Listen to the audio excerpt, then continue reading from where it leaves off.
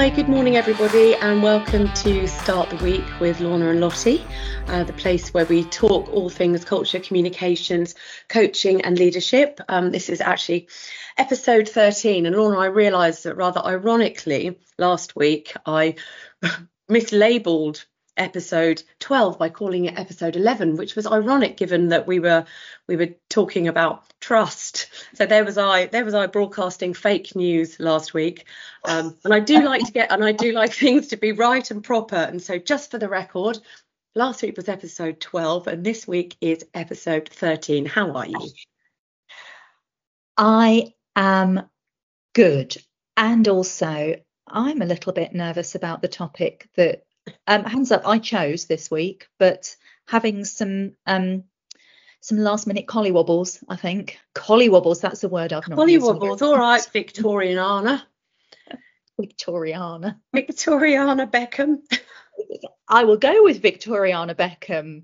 That's an interesting. Anyway, let's not go off on that tangent. No, so yeah, this week Lorna's had to do a bit of a hard sell on me to persuade me to talk about a topic that I really wasn't all that keen to talk about. I thought it was too controversial. It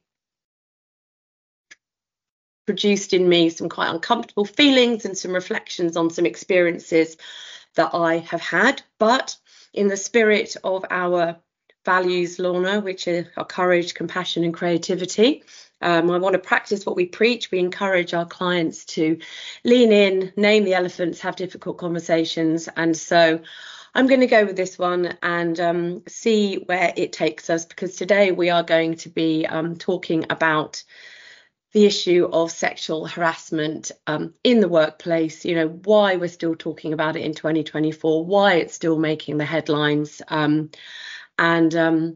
let's do this. Well, thank you for putting your trust in me to pick up on last week's theme. I know that it does take a bit of a leap of faith for us to dive into this, and I completely understand why you're reluctant. You know, I'm reluctant. I think talking about this topic brings big emotions up in people sometimes. It can make some people angry, or we can be worried that we're going to make some people angry, whether that's true or not. And you know what, you're right. We have been talking about it for some time. Why are we still talking about it in 2024? But it isn't going away. You know, and this topic is the right thing for us to be getting into when we talk about leadership, culture, change, communications, big topics around organizations and what makes them thrive, because it has and is having an impact on everything to do with an organization: the availability of talent, the reputation of your business, the cost of hiring and retaining people, your legal obligations, the cost of your legal team, the overall performance of your people, the fabric of your culture, and actually the service that you give your customers. So I do think it warrants a discussion. So shall we buckle up? Yeah, let's do that. And, you know, there's still so much in the news about it. There's still so many headlines that talks about sexual harassment in the workplace in particular. You know, there's some kind of recent data.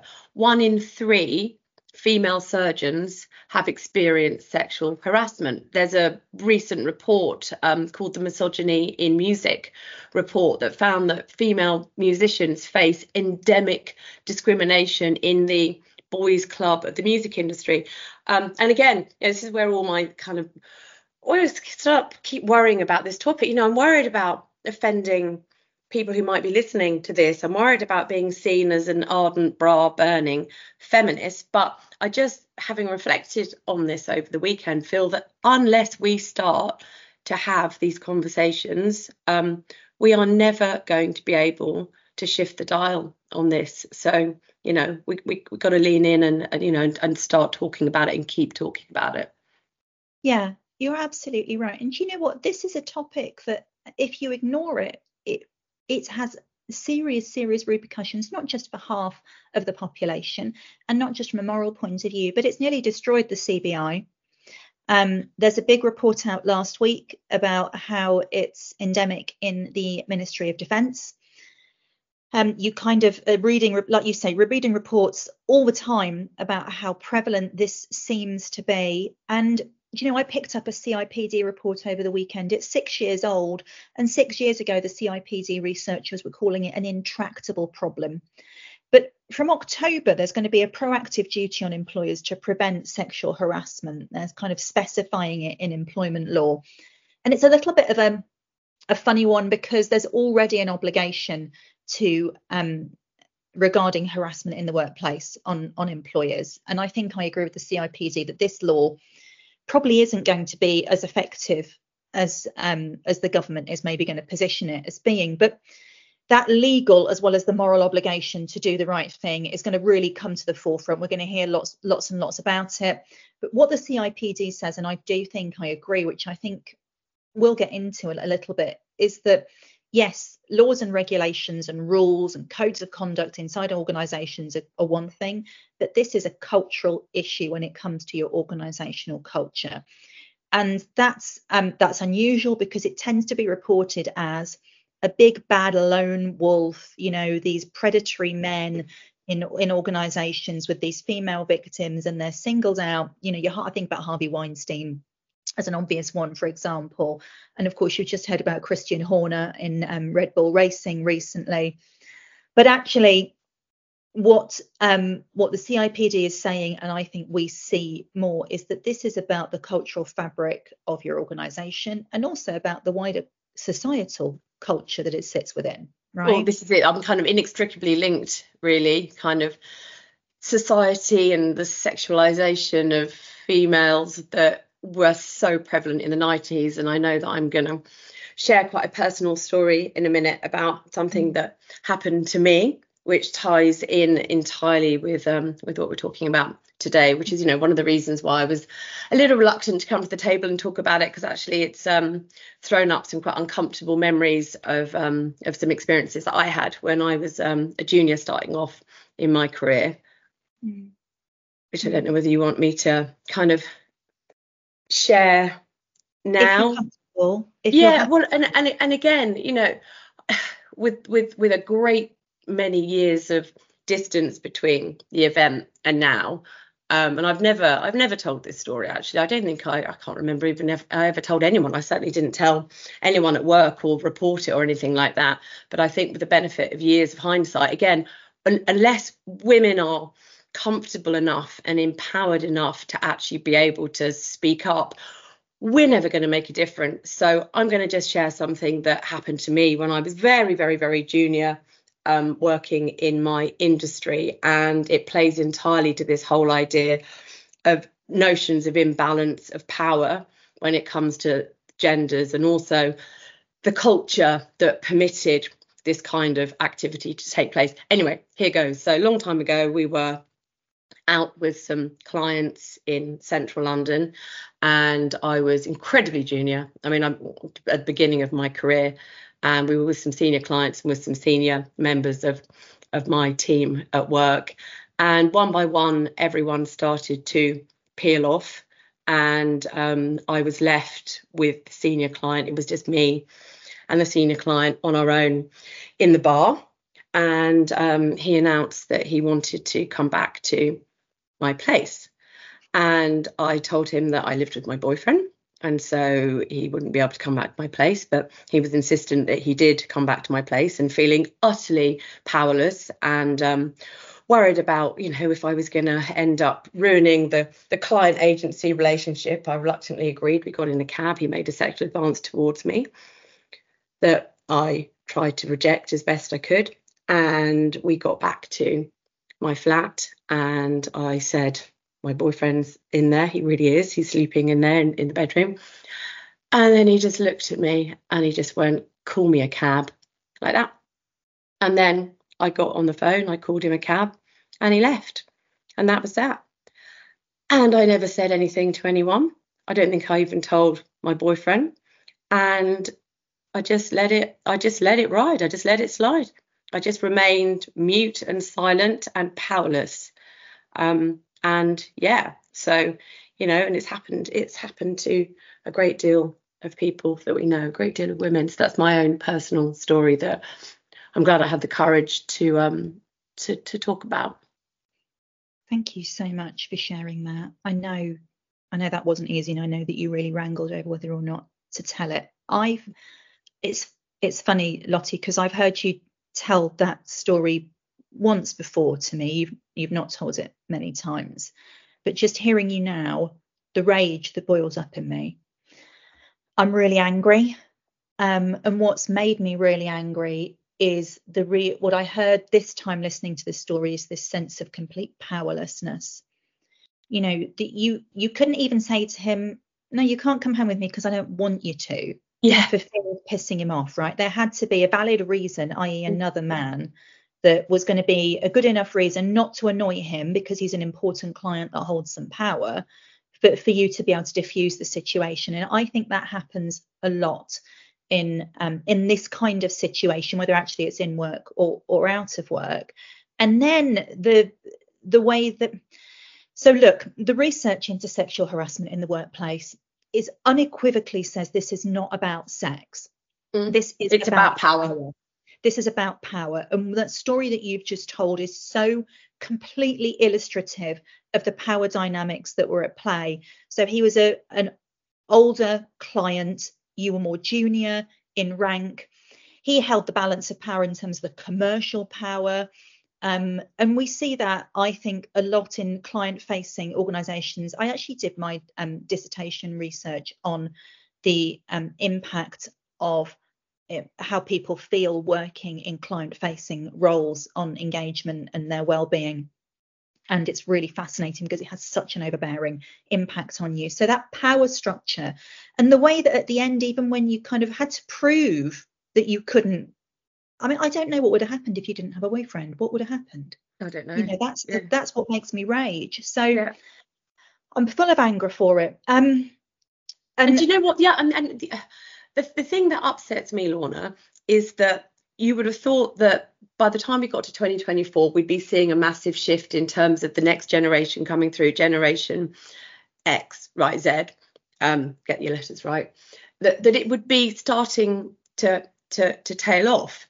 But the stories that my 20-year-old daughter tells me about levels of sexual harassment in schools, it's you know what, it's almost actually worse than it, and I worry for her coming into the workplace if people aren't really beginning to be able to have these really difficult conversations and cultures dramatically shifting to make sure that it is absolutely unacceptable. Yeah, so I do think we can't talk about this without talking about the concerning trends that we see in Gen Z, or Gen Z, as I'm told I need to call them. Okay, fine. Down with the kids. But but I can hear my my late departed grandpa twitching at the idea of using Americanism, so I'm kind of reluctant to do so. But I think that comes into play, and the fact that this generation is going to be coming into the workplace. But you know what? These stories are as old as time. And I think our generation has almost become a little bit numb to it. Every single woman I know of around our age has a story similar to yours. And when they tell them to each other, they're angry on behalf of each other. When it happens to them, they almost play it down. I've worked in male-dominated industries almost my entire career. And I have run out of stories of, you know, and it's really low-level misogyny and sleaze. You kind of write it off. And actually, you know, even your example, I can almost hear a voice in someone's head saying, well, you were okay, nothing happened to you, you're fine at the end of it, right? You kind of brush it off, you write it off. But, you know, I've worked for a male boss who would take female grads out for one-to-one dinners, comment on female employees' appearances, hire his mates as suppliers, and then they'd lecture female employees on work nights out. And it was common, like the girls would say to each other, don't go near that one, he's gropey. And everyone knows this. And I'm going to say it because I'm kind of done with worrying about whether or not I'm going to piss people off. This man was and is a HR director in a large organization, you know, and we turn a blind eye to that kind of behavior because it's low level, because it's just Bob being Bob, right?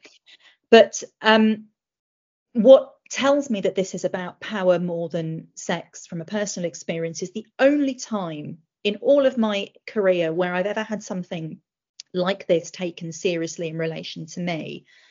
was when I had the balance of power. So I, in my last proper job, as I call it, had responsibility for a global strategy around change management, and I had the ownership of a consulting relationship worth a couple of £1 million.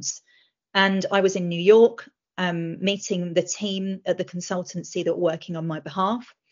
And it's headed up by an older man who was a Brit and some younger women in their kind of, I would say, 20s.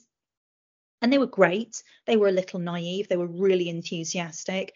And the older man would make some off-colour jokes occasionally, or comments sometimes. For example, at one point he said, "Oh, we should just have one of the girls pop out of a cake for you as a bit of a launch." And I'm like, you see that I'm a woman too, right? I don't know how you think that's a funny thing to say in any context, but low level, what I would call low level misogyny, that even I then wrote off as, oh, that's just, what an idiot, what a silly thing to say.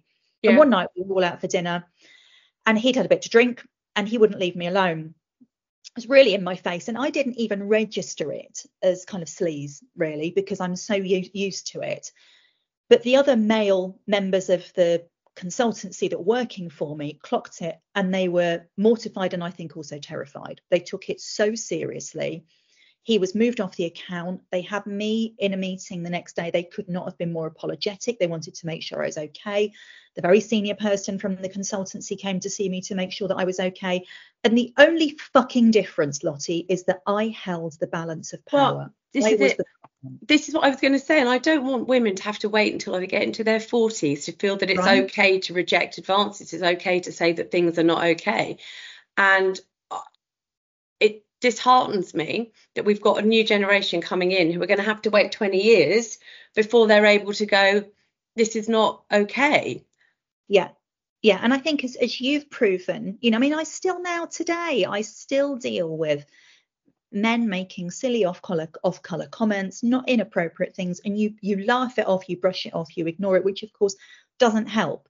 And you get to a level in your career where maybe you've got the balance of power and you can deal with it, or maybe you've just become, as I say, numb to it, that it brushes off your shoulders, but that's not going to solve it. Well, that's it. And and I'm not buying this whole idea that we've got this entire generation of confused men who are not sure about the line between giving a compliment and something being sexually inappropriate. I mean, Matthew Syed, the guy who I've literally quoted, I think, in every single podcast, he's really let me down. In the Times this week, he's been bemoaning that there's been an inflation of the term sexual harassment to the point where, and I quote him, mere glances can now land people in trouble. No, it's like, why has he got such a blind spot? Middle-aged white dude, not reading the room. Yeah. And you see this a lot. You see it a lot. This, well, can I say anything anymore? Well, you can't say the stuff that's sleazy. No, you can't why are you taking a junior female colleague for dinner by yourself? Why are you doing that? What's the reason you're doing that? Why are you making an off-color comment about someone's appearance, for example? But I think what is the nuance here, and I think it's really important for organisations and for men to understand, is that just play that balance litmus test out, that balance of power litmus test out, right? Who has the balance of power here? Do you have influence over her career, her performance objective outcomes, her bonus, her reputation? Because if you do, then it's not okay. It's not okay. And I think that's one of the big things that people really miss, is that this is 100% about power. It's really interesting, because it just made me think, it's not to say that office romances can't flourish. It's not to say that, when you're two juniors in work, you can't have a little bit of flirtatious banter between you and maybe it leads to going on a date, right? I think that's exactly the crux of it. It's not about sexual relationships. It's not about sexual attraction. It's not about saying that you can't have fun at work and flirt at work. It's about making sure that you're totally cognizant of where that power dynamic lies and make sure you're not exploiting that power dynamic. Yeah. And you know what? I'm just going to come out and say it. This is the reason that organisations do not tackle it, because it is the more powerful men that are creating these situations. By the time they get to a position of power, they're there for a reason. They're a high performer. They're delivering something to the bottom line. There's a reputational risk. It costs a lot to replace them in terms of resource, time or money. So we back away from it. And I've been in a situation where I've been a boss and I've had a female member of my team come to me and say that a senior man has walked up behind her and massaged her on the shoulders and made a dodgy comment. And I've taken it to the powers that be, and they've said they've tried their best to brush it under the carpet. He's not been disciplined. He's not even been questioned. He's certainly not been fired. They stick around because you make excuses. And I suppose the point is you stop making excuses. But I'm also going to bring something else in here. It reminds me of, and I think it was actually Rudy Giuliani, who's now gone a little bit Trump, but he had some good ideas. He's gone more than a little bit Trump. He's gone major he's Trump. Gone the full Trump. He's gone the full Trump. But at the risk of bringing that left field influence into the pod, he had a theory in the 90s in New York when he was mayor of New York. I swear it's, and if it's not Rudy Giuliani. No, it is Rudy. No, you're right. It is Rudy Giuliani. Yeah, absolutely. Okay. Yeah. Doubting myself. Broken windows theory. His theory was that you deal with the low level crime, you deal with the low level misbehavior, and it stops the escalation of the high level misbehavior. And this is exactly the same principle in organizations. So because it's cultural, if you've still got a male dominated workforce, if you've still got more men in positions of power, i.e. higher graded roles in the hierarchy, you use gendered language in the way that you talk about things through your job descriptions, your advertising, whatever it might be, there's a gender pay gap. All of those things are the breeding ground for sexual harassment in the workplace. The research actually says that steep hierarchies, patriarchal patronage, and cultures of entitlement are those breeding grounds for sexual harassment. You have to keep on addressing those things. And yeah, you're going to meet resistance because it's going to feel like you're coming on really hard on stuff that isn't very serious, but it's broken windows theory. You have to come down hard on that stuff to stop it escalating. Yeah, and do you know what? It's just made me think as well. Obviously, there's so much talk about the EDI agenda. You know, I attend numerous conferences, some of which are entirely dedicated to the issue. And the topic of sexual harassment, I'm sure, should go hand in hand with the EDI agenda. And yet I cannot remember attending one single conference and listening to one single speaker who has ever talked about, there's menopause, there's minority groups, there's every single possible definition of diversity and inclusion. But when does anyone actually stand up on stage and talk about this issue? Do you know what I mean? I mean, it's literally, as we're doing this pod, it's just suddenly occurred to me that we literally are not, we're just not talking about it enough. And as such, it's still just that uncomfortable truth, this uncomfortable silence that's just sort of sitting beneath all of this. Yeah. And I think it comes back to what you were saying at the beginning of the pod, Lottie, which is it's uncomfortable. People who have the experiences to share worry about how they're going to be perceived when they share them. I'm worried that I've been too strident in inverted commas. This whole topic makes me so angry because it is such an extra level of emotional noise that women have to bring into the workplace, that if they were using their brains and resources and talents, not worrying about that stuff, not having to deal with that stuff, think about the talent and brilliance that you could unleash. It makes my piss boil, quite frankly. There's a phrase. It's a nice thought for a Monday morning, darling. None of this is a nice thought for a Monday morning, Lottie. No, none of it's a nice thought for a Monday morning. No. We don't talk about it because we don't want to be seen as being difficult. Or we don't want to be seen as like even that label of, you know, the ardent bra burning feminist. You know, I'm mortified that people are going to be listening to this and thinking that I'm someone I'm not. I mean, it's, you know, it's but I just wholeheartly believe that unless we start to have the debates, the headlines are just going to keep on rolling. And so we've put it out there, but you know, what can we, I mean, clearly you and I can't solve this problem. The only thing that we can do is to begin the conversation and start to kind of get it kind of out there. I feel that's kind of all we can do really at the moment. This is our little bit that we can do to help open up some really honest conversations. Yeah, I mean, you said at the beginning, one of our values is courageousness. And I think if we can at least have the courageous conversations, say, this is a topic we're not talking about, makes me uncomfortable. Here's how I feel about it. Here's my experience. It's on the table. Do with it what you will. It will inevitably, I suspect, make some people think, oh, for God's sake, there we go again. Or make them angry. I don't know. I actually know what, but I don't know. We're assuming. So let's put it out there. Let's see what happens. There are no big fixes, but I tell you now, it's cultural. Well, and it's feeling in the fabric of your culture. Really interestingly, you and I had a meeting the other week with a CEO of an organization who said that culture and compliance were in the same function in their business. And I think, and they were in financial services who've had their own fair share of this kind of scandal in that industry. And I think if a business puts this topic under the banner of compliance and rules, you are not going to solve it. You have to solve it by looking at all of those little elements throughout the ecosystem of your culture that are putting the balance of power and therefore the opportunity for this to happen in the hands of men versus women. Yeah, and that's it, you know, and that's what we're trying to do with all the work that we do, honestly. It's just saying that actually, you know, culture is nebulous and messy. And you've got to be honest. You've got to lift the lid. You've got to have those really difficult conversations. You know, culture isn't simply the values on the wall that you're all kind of, you know, kumbayaing around. Actually, culture is an entire ecosystem of systems and processes and beliefs and values and behaviours.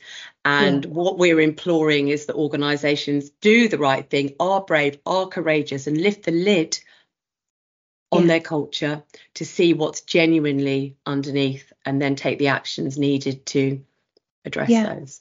And I think that's what real culture work is, right? You lift the lid on the messy stuff and you fix it small part by small part. And it's easy to look at those small parts and go, oh, that's just something small, that doesn't need addressing. But you address the small parts, they will add up and you will shift your culture, I guarantee.